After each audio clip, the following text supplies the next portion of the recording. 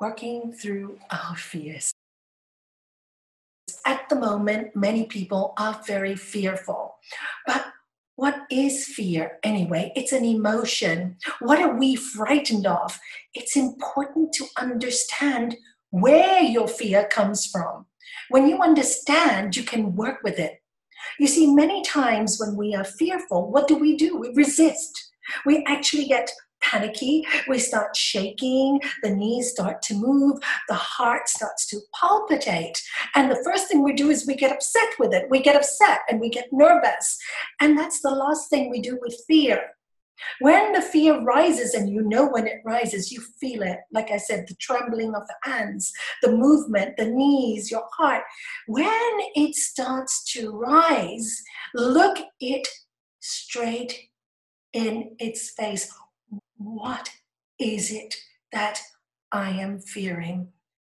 What is it? And if you look at it, it's always some kind of attachment, fear of loss of a loved one, fear of loss of what you're used to. It's all to do with your attachments.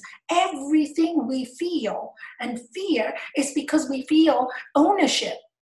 And when we come down to the basic teaching, nothing is ours, we are all here on loan, then we can calm down. But that's not easy to do. It's not easy to do. And this is why we really have to work with our fears. And when we work with our fears, we also have to be very patient. You can't, like our master always said, Rome was not built in a day. And many times when we work with ourselves, we get frustrated. Oh, by now I should be over this fear. I practice so much, and why isn't this happening? Why do I still feel fearful? The reason is because we have yet more to learn. And it's nothing to be ashamed of. Fear actually, when you go through it, makes us stronger. I love to quote this story that my elder granddaughter told my younger granddaughter.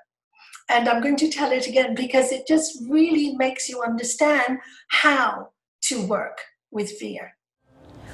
There is a lovely story about a bear wanting to go through a forest, and he doesn't want to go through because he's so scared and he's so frightened of the pain that he just stays there and he's stuck. And along comes a friend and says, you know what?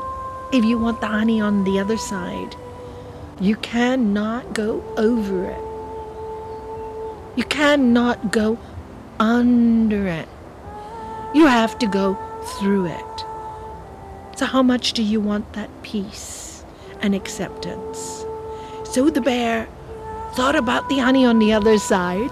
That gave him the inspiration. Thought about the peace on the other side. That gave him the inspiration. So the acceptance was, I'm going to go through this forest. And as he goes through the forest, he's cut and he's hurt and he's miserable and he's full of pain. But he keeps going. And then when he comes through the forest on the other side, there is the honey, there is the peace, there is the joy again, and laughter comes back into his life. And working with our fears is kind of like that. And the reason why we avoid them is because we know that while we are working through them, we're going to be maybe a little traumatized, a little bit, by our own emotions, what comes up. Maybe we are so scared to face it. So you have to work through it. If you don't work through it, you will always be stuck behind it. I'd love to read you a beautiful poem by Rumi, if I may. And it's called The Guest House. This being human is a guest house. Every morning, a new arrival.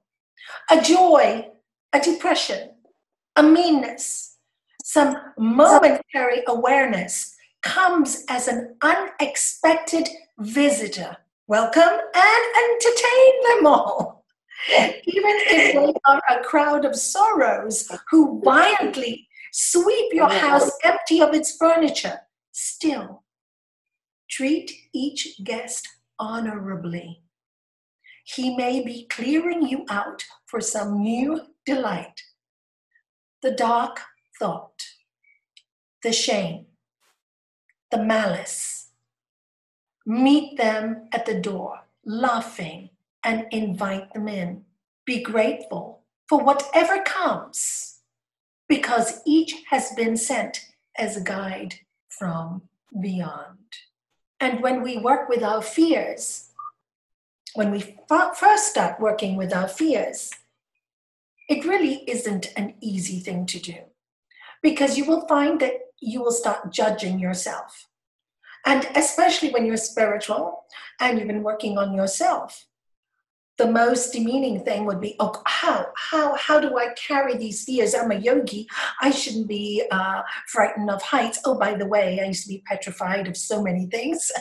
And when I started yoga, I remember hearing Master Shivananda's words. When you meditate, fear will leave you, anger will leave you. What I didn't realize is I thought when I meditate, it's all going to go away so quickly. No, it didn't. When I meditated, what did happen was everything I feared came up to the surface.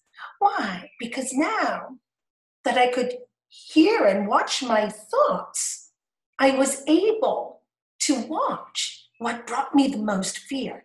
And this is the gift meditation gives us. We can see our thoughts really clearly.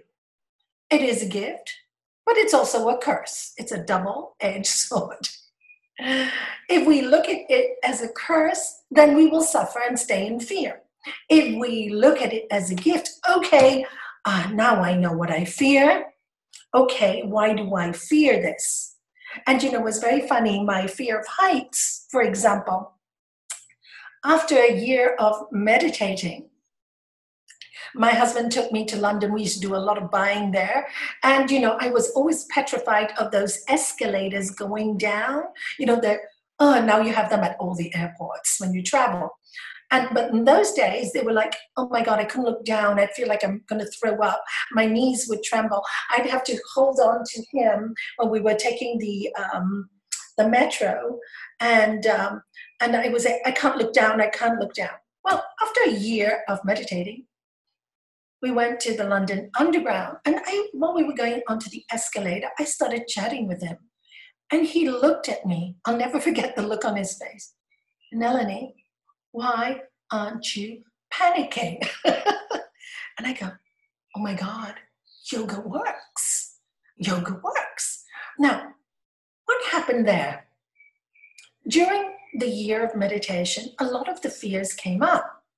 I was dealing with other kinds of fears that I felt were more important for me, like the fear of being alone, fear of bugs, so many things. I was scared of everything. But while I was working on them and conquering them, automatically this fear seemed to subside in the background. It was what I thought least about.